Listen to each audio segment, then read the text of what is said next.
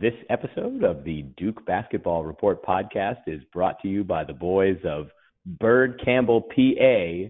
Bird Campbell means business.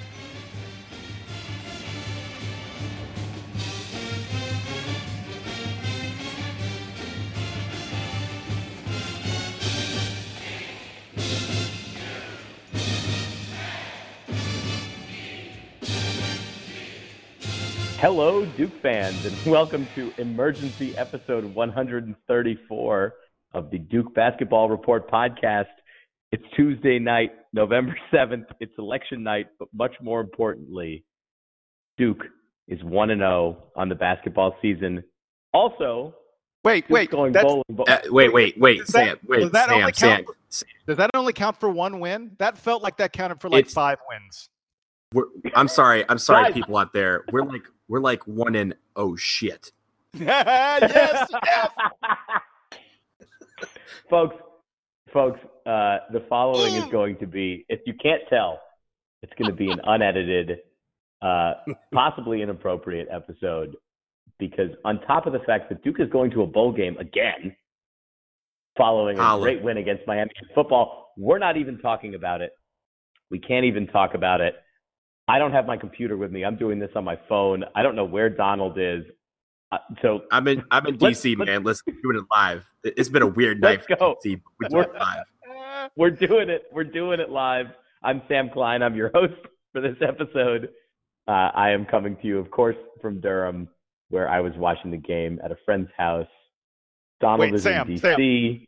What? Sam, am I allowed to tell the people that you're drunk? Can I tell the people that you're drunk? Oh, God. Yeah, I mean, it is a Tuesday, or I guess now it's Wednesday. So it's Wednesday morning now. So he was drunk yesterday. It's Wednesday Today morning. He's not. I was Today reading. He's just coming down.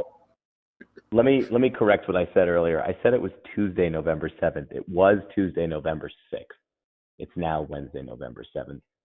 Jason's in Atlanta. I gotta get all the starting information. Jason, hi. Yes. Good morning. Good morning. Let's get to it, because this was fun. I want to talk about this game. Yeah. So in case anybody missed it, Duke beat Kentucky 118-84. Let me repeat that. The final score was 118-84.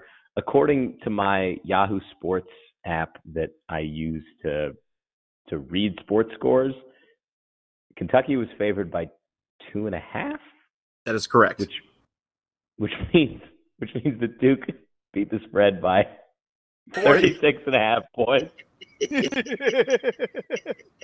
That'd be 36.5 points. That would be wait. Five touchdowns and 3 hooks just for the heck of it. If you bet the Devils, you were not sweating the cover ever. Yeah. One of my friends texted me that he had the over on 160. Well, congratulations to him. He was not sweating that either. We almost got that. Yeah, Zion Williamson and RJ Barrett, I think, had the over themselves tonight. It was a night of records, I suppose, for Duke. I saw that John Calipari has never given up 102. I think 102 was the previous high that John Calipari's Kentucky team has ever given up in a game. We were at that last time. We were at 102 with like 7 minutes left in the game. Yeah. I mean, Duke was. I texted you guys because for a brief moment, Duke was winning by the score of 82-50, which great score. Duke fans. Yes. Duke fans from back in 2010 will know that's a great score to be winning a basketball game by. Shout out to the 2010 national championship team. But guys, I don't know how long this is going to take us to get through. Let me ask you, Jason, first. Do you have a favorite layup or dunk from this game? Like, tell me maybe what your favorite dunk was from this game, or your favorite layup from this game. Well, wait. So I texted you guys. We were on our group text thing. I texted you guys at the 15-minute mark of the second half, and I said, I want to put a stopwatch on how much time we spend talking about Zion Williamson's block, fast break, feed to RJ Barrett for a three-point play. And I think if we wanted to, we could spend, I said I would spend 10 minutes talking about it without stopping. And Donald, tell the folks what you said. I said, why would you limit the number of days that I can talk about this? Look, this is election night, right? It's election night in America. And in true election night fashion, if you told me that I only had a minute or 2 minutes or whatever to talk about this, I would run over my time, just like every other politician would. The thing about that play is that Zion Williamson made a two-handed block, and that was like the third coolest thing that happened on that play. No, but here's the thing.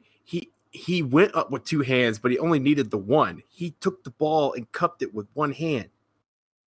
You have to and then he just took the other hand. The other hand was there for effect. So that play. Why? Why did people? Yeah, I'm going. That play involuntarily drew me out of my seat. So I was. My wife is sleeping. She's probably pissed off at me right now because I'm really loud. But I was sitting on the couch. I was trying to be calm and quiet because I didn't want to wake her up or anything like that. That play happened, and I went. Eee! I made like this weird noise. I don't even know what the noise was. I jumped up in the air. I was like turning circles and stuff. I couldn't control my body. I don't know that I have words to describe what I thought when I saw that play. That was absurd. That was crazy. I mean, and the pass. How did he make that pass? When I said that was only the third coolest thing, the block was the third coolest thing because he recovered the ball, which was the second coolest thing. And then the pass was like a professional, seasoned veteran sort of bounce pass through traffic. I mean, dude, wait. RJ Barrett's finished. RJ Barrett gets a full-on shove in the back because Kentucky is. I was terrified Kentucky was going to foul and hurt someone in that game because they had to be frustrated. I mean, but the Kentucky guy, PJ Washington, who is not a small human being, PJ Washington gives RJ Barrett a full-on shove in the back, and RJ still finished for the and one. That's like, how is that the fourth greatest thing that happened on that play? Look, Why did people tell us that Zion Williamson wasn't a polished basketball player coming into the season? Let me tell you about they were wrong. I got to tell you my vantage point. All right. So I right before that play, it was right where we had like an and one. So I excused myself to use the restroom, and I came back like 2 seconds later, and my friend was like, but I was at my best friend's house, and they're like, yo, you got to watch this play, and you need to sit here, and you need to remember that people are asleep. And they played it. And I swear to you, I jumped up and somehow pranced across the entire house without waking up my friend, thankfully. And look, there is a lot of things to take from this play. There is the block. He went up with two hands, but only needed one. There was the cupping of the ball to retrieve the ball. There was the dribbling down the floor. There was the pass to RJ Barrett, the shove from behind that let RJ Barrett even still lay it in. But you're missing the best part of the entire play was that from about half court, Javin DeLaurier knew exactly what was about to happen and started celebrating. It was so awesome. He literally like ran and with like the whole play. If you see the trailing part, you see him celebrating from about the half court line because he knew what was about to happen. It's amazing. Hey guys. So y'all know I watch lots of movies. I recently saw the new Halloween movie. It was very scary and very good. Earlier this year, I loved A Quiet Place. It last year, there have been some Hereditary. There have been some great horror movies in the past year and a half or so. If I'm a rival coach, if I'm a team that is playing Duke, this game tape is a horror movie.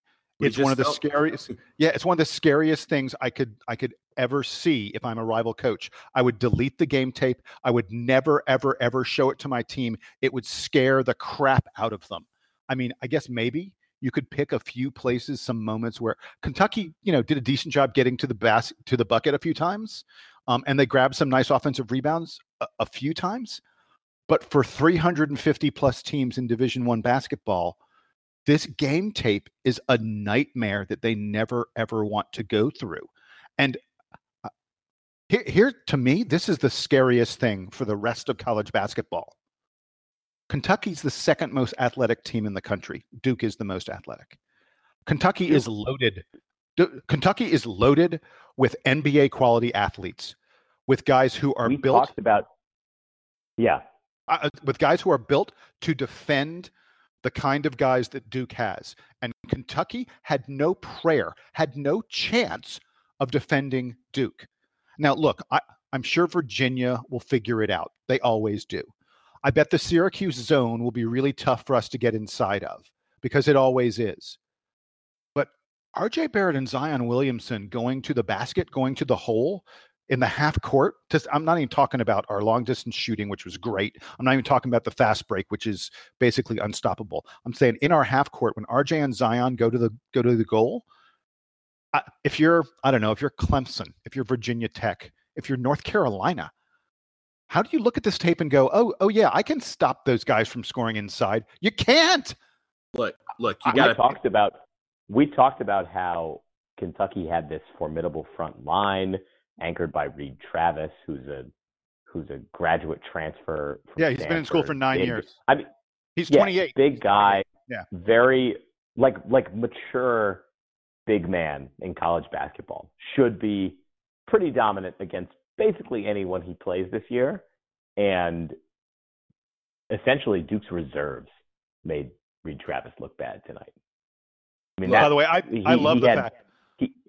I was going to say, really quick, I love the fact that with 4 minutes left, we brought in all our subs, and Calipari kept in all his starters. He kept in all his top players because he wanted them to experience the full extent of this beatdown. Well, Jason, maybe we'll ask you because I think you're the only one that has historical perspective here. Like the Duke UNLV national championship game in 1990. This is what I think of, and I was barely alive at that point. Did it look like that? I mean, that was kind of a similar margin game. Two highly ranked teams, but one just clearly so much better than the rest. And the famous story, of course, from 1990 was that Coach K left Christian Laettner and Bobby Hurley and all the guys in the game to experience the loss. Do you think it's like that for Kentucky tonight? Yeah, I think so. And it felt somewhat similarly because, I don't have a lot of memories of that 1990 game. I've tried to wipe it out. And there may have been some inebriation involved in my viewing of that game. Look, hey, that's not an excuse. I'm going to remember this night for a long time.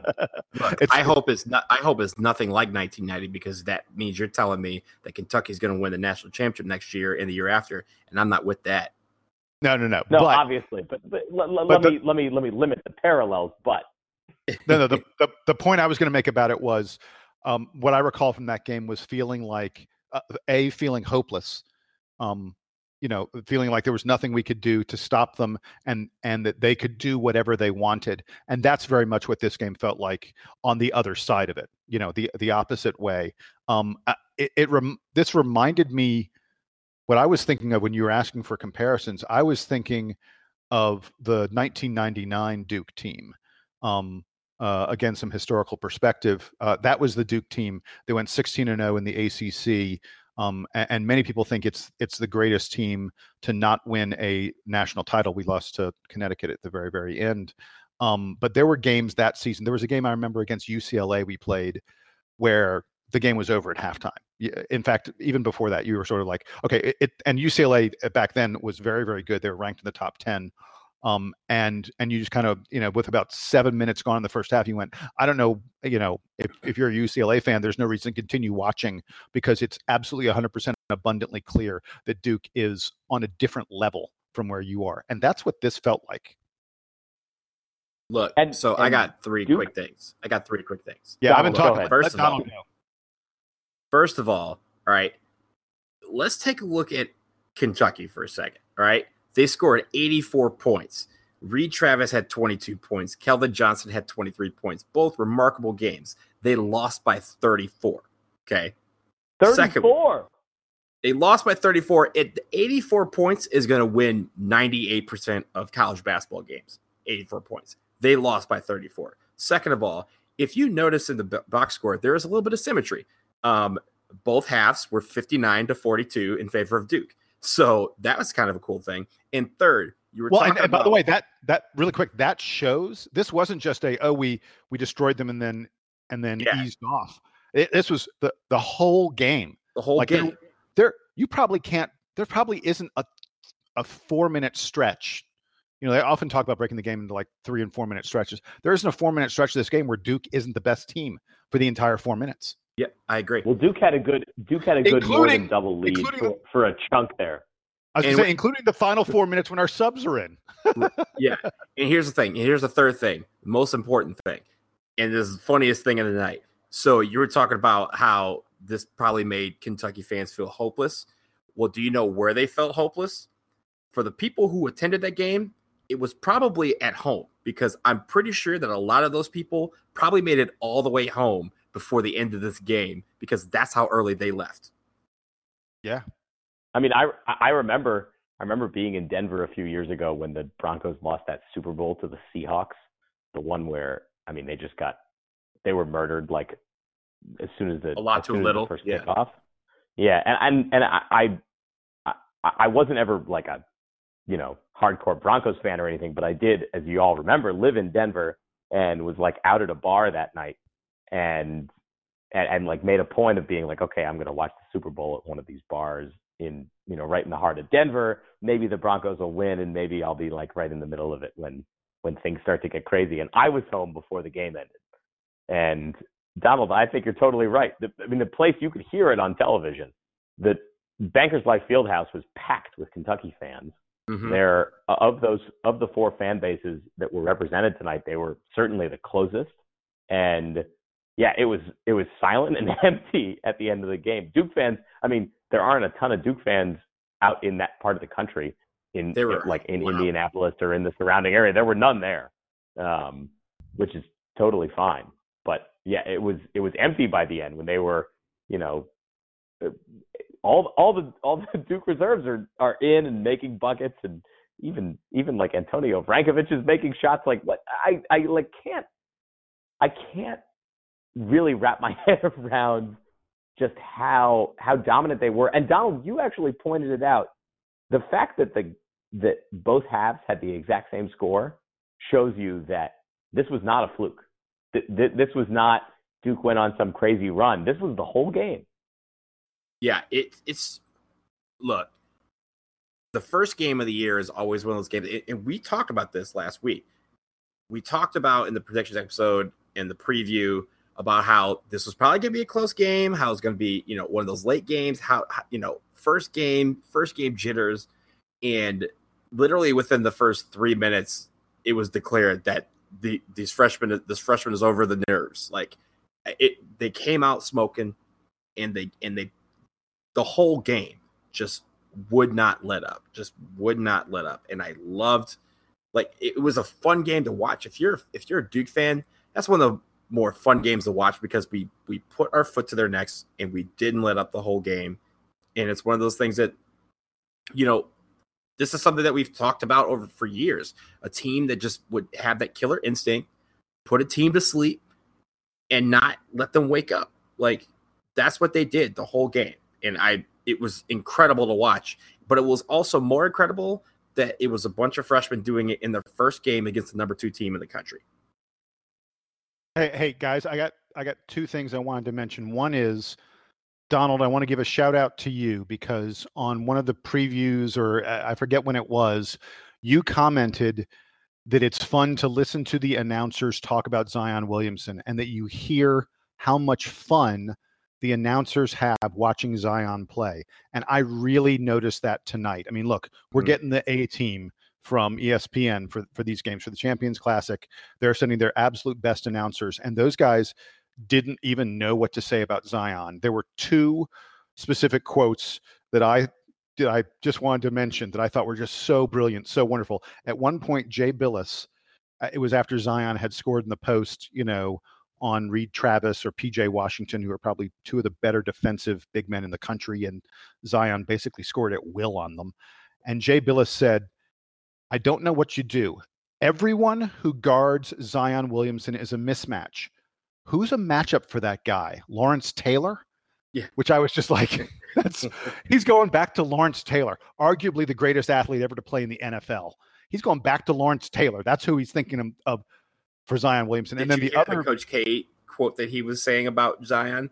No, what did he say? So he was talking about how he was talking to Coach K before the game, and he was like, how do you describe Zion Williamson's game? And Coach K simply said, just watch. Yeah. He like, yep, that's what we're talking about. Like, just watch, and you'll see exactly what his game is. The other one I loved was there was a play in the second half where Zion grabbed an offensive rebound. And, I had a shout out to Donald with his comment about Zion in the preseason. One of my comments about Zion in the preseason was how strong his hands are, and how if he, how he gets one mitt on the ball and there's no prayer for anyone else to ever grab it. And this was one of those offensive rebounds where he went up, everyone else looked like they were children standing next to him, and he grabbed the offensive rebound, and the announcer said, is it possible for just an offensive rebound to be a top 10 play? It's not even like, Zion's only 6'7", and he's a chunky guy. He weighs 275, 280, and yet he gets up higher than everybody else around him. And like we said, Kentucky has a real front line. This is not Zion Williamson. This is not Zion Williamson getting up over Ryerson or Ferris State. Right, this is him getting up over Kentucky. Mm-hmm. Arguably the best. It was still a joke. I was going to say Kentucky has arguably the best front line in college basketball. A lot of people would say that. Not anymore. They don't. No, they do not. No, they do not. Okay, so you know what? Guys, I have to break in because we've done a disservice to R.J. Bartholomew Barrett Jr. Oh yes. Jr. Yes. Who. We just talked about Zion for like 30 minutes, and the best player on the floor tonight was R.J. Barrett. Like boy was no question about it. Bad. But let me also just get in for Cam Reddish. Cam Reddish had a terrific game, I thought, like absolutely terrific. Jack White, I thought, was one of the best players off of the bench. I'm so glad you said that. I was just about to say that I thought Jack White was fat. Jack White's hustle was incredible. On a day when he wasn't hitting his threes, he was 1 of 5 from 3. He had 6 offensive rebounds, 11 total rebounds, 3 assists, 2 steals, and he was 3 of 3 on his close end shots, a lot of them off of the offensive rebounds. I thought Jack White, that was, if Jack White plays like that, that's yet another thing. If you're an opposing coach, you're like, what, that's what they're bringing off the bench. What I have no hope. I thought he was great. He was fabulous. Yeah, but R.J. Barrett, like, there was maybe, I want to say, 9 or 10 plays that he had that just left me either running around my friend's apartment or just sitting there in awe. And when I say 9 or 10 shots, I'm not exaggerating, that he made 13 field goals. So literally, there was probably 2 or 3 that were just like, oh yeah, he made it. R.J. Barrett, cool. His body control, his ability to finish through contact, is at an NBA level, and not just at a low NBA level, at a high NBA level. And in fact, at one point the announcers were comparing him to James Harden, yes. And I think that's a pretty apt comparison. It was on that play. It was on that play where he like took the ball at the top of the key, basically the top of the key, did like a spin move. Some guy like grabbed him. He was falling down, and literally as he was almost on the ground, somehow threw the ball up and it went in for an and one. So, guys, can I ask you? There are 2 quick things I wanted to mention, and the first one is I want to talk about the 2 things that people were concerned about for this Duke team for this season. The first one was 3-point shooting. Everyone was worried whether or not we'd be able to shoot well from 3-point range. Yeah, that's kind of a joke now. We hit 46% of our 3-pointers. So put that aside for a second. The other thing that people were concerned about was defense. We did give up 84 points. Granted, it was in a game where the pace was so fast that we scored 118. So giving up 84 isn't that big a deal. But what did you guys think about our defense? I liked it, but I want to hear from y'all. I thought. Go ahead, Sam. I was generally impressed. I was going to say that that it didn't feel like, even though, Jason, I think you put it correctly, the game was moving quickly, but it felt like Duke sort of understood their defensive sets. There were certainly moments where the fast break got ahead of them and it kind of broke down. But generally speaking, I thought that the Blue Devils looked really poised. The guy I was really watching on defense was Tre Jones. And there was a lot of attention on him. Tyus Jones was in the building for this game. I was worried, I guess, that especially the perimeter defense wasn't going to be as good.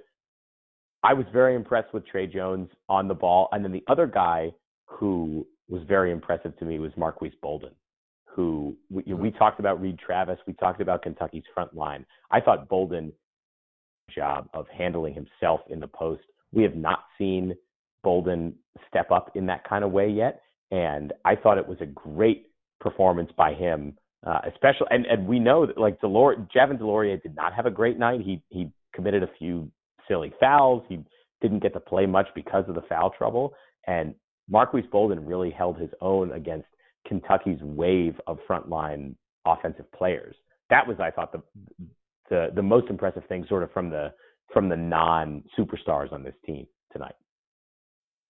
Yeah, I agree. I think the defense, giving up, when you look at the score and you say, wow, they gave up 84 points, one, they gave up 84 points to the number 2 team in the country, and two, it was a result of the momentum that they had with just all the scoring and just the back and forth and how fast the game was going. But I thought the defense was pretty good. I thought their rebounding was excellent. There's maybe only a couple times where I was like, kind of upset that they didn't get the rebound, but it was for all intents and purposes, any rebound that they wanted, they were in position for, they went and got. And even a lot of times when they didn't get the rebound, it was because they were in position and Kentucky had to foul them to get the ball. So I really enjoyed that. I really enjoyed, like you said, Sam, Marquise's contributions to the team and what he did on defense, just kind of to stifle them. And it wasn't like they didn't score any points against them, but it was just that he made it difficult for them to really get a rhythm. And I think that was the real key, is that throughout the entire night, these guys Kentucky just didn't have any rhythm because we took it from them and we use it to make music. The thing that I wanted to come back to really quick is that we, of course, did our season preview show a couple of weeks ago, and I like revisiting this sometimes because we overcommit on our predictions and sometimes because we undercommit. Oh my God. We're so far under on some of our Donald.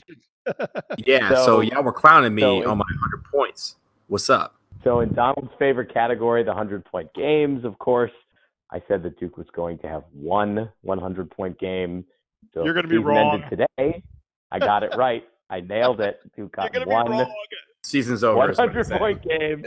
Donald gets 5. Jason gets 4. Man, Donald, this might be your year to steal the category. And I knew it was going to be against Kentucky. I knew that was one of them. Let me tell you. Okay, jack shit. Get out of here. Let me tell you about a category I feel great about, which is Jack White's total minutes. I said Jack White was going to have 401 total minutes. He had 30 tonight. I'm looking great for that prediction. The one that I'm a little upset about most, other than Duke's 100-point games, is that I said I picked the highest number on how many individual 30-point games Duke was going to have this season. RJ Barrett came through for me tonight, 33 points. Zion Williamson, too many fouls, not staying in the game long enough, only 28 points, only the second most points in a debut by a Duke freshman. So really, really pulling down the total number of individual 30-point games here. I really could have done with more from Zion Williamson. I mean, my average is looking tight though. just sort of, yeah, on average, I'm still doing fine, but it would have been nice to pick up a few quick wins here at the beginning of the season. And then for total Zion slam dunks, we were all kind of in the same range, but Jason had the highest number at 110. So I'm winning that Jason, one. I'm winning that one. Jason, you might be in the driver's seat for that. So anyway, overall, a great night for Duke. An excellent performance by the Blue Devils from start to finish. So not sure we could ask for more from that season debut from Mike Krzyzewski's squad.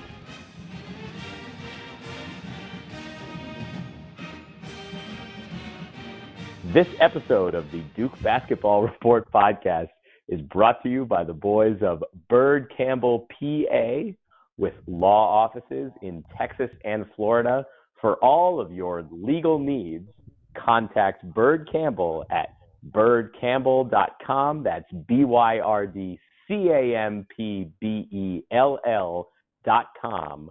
Byrd Campbell means business. This episode is also brought to you by Duke alum Brett Etheridge and his Dominate Test Prep. Dominate Test Prep provides online courses for the GMAT and GRE. These classes are flexible, affordable, and most importantly, they teach Brett's proven test-taking strategies that produce high scores on test day. If you or someone you know is looking to get into a top school, let a guy who bleeds Duke Blue help. You can learn more at dominatetestprep.com. That's dominatetestprep.com, and use the coupon code GODEVILS to save 10% off of any course package.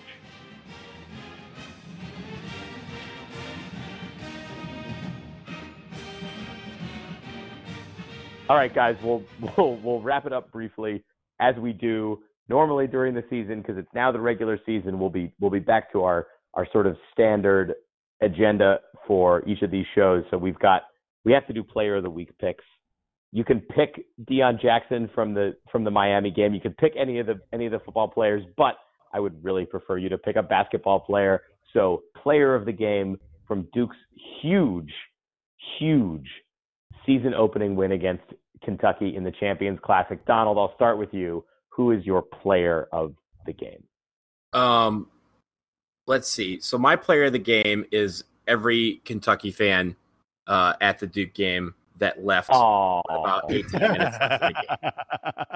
Because you know what? I refuse to give player of the game to just one person. And so I will give it to a whole plethora of people. And it'll be all those people who left because they missed exactly what they saw in the first half, which was a beatdown. All right, Jason, your player of the game for Duke's season opening win. My player of the game is Cam R.J. Williamson. R.J. Williamson. Come on, man. Yeah. Neither of you guys committed. Oh man, so Cam R.J. Williamson almost outscored Kentucky all by himself. Cam R.J. Williamson combined for 83 points. Kentucky had 84 points. So it was so close. Almost. If I have to pick one guy, I'm picking R.J. Barrett. I would too. Yeah, he had 6 assists, 4 rebounds. He just seemed absolutely in control the whole time. But I mostly am doing that because I'm praying that Sam picks Zion Williamson. And you know what? I was going to do that the whole way. I'm taking Zion Williamson, even though he didn't crack 30 points in his debut because he's a slacker. He was 11. Athleticism. He was 11 he was 11 for 13. I mean, like, 11 he was for 13. Unstoppable. He made that one 3-pointer earlier in the game. He only took one 3-point shot, but he made his one 3-point attempt early in the game. And it was sort of a slow motion play. Like, he got the ball and everyone was sort of looking around like, is he going to shoot it? And then he did. It looks very smooth. It looked like he totally knew what he was doing. I'll take Zion Williamson. I think that despite all of the hype, we still have underrated how good he actually is on both ends of the court, with the ball in his hands, without the ball in his hands, on defense, making plays, in transition, in the set. There is not a part of Zion Williamson's game that I feel like is not elite for college basketball, given, the limited sample that we've seen. So I'm going to pick Zion Williamson for my inaugural player of the game for this 2018-2019 season. That's going to do it here. Lightning fast before we sign off. There's a certain name that we haven't said once during this entire podcast. I don't think we've said the name Tre Jones. I just wanted to very, very quickly acknowledge that. No, I said that I liked his defense. I told you I liked his defense. He did. Oh, good.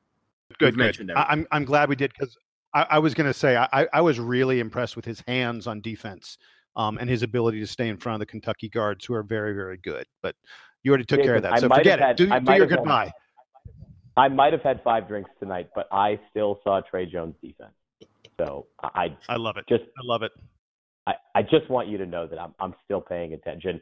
Anyway, that's going to do it for episode 134 of the Duke Basketball Report podcast. Of course, before we go, we'd be remiss if we didn't mention our condolences, rest in peace, to Al Featherston, who was a legend in Duke sports journalism for decades, here at the DBR, at GoDukes.com, at a number of outlets. We'll talk a little bit more about him, I think, in our next episode. We, of course, got to interview Al a couple of years ago.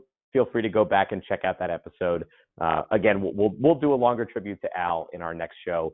But for Jason and for Donald, I'm Sam. Thank you again for tuning in for episode 134 of the Duke Basketball Report podcast. Duke fans, take us home.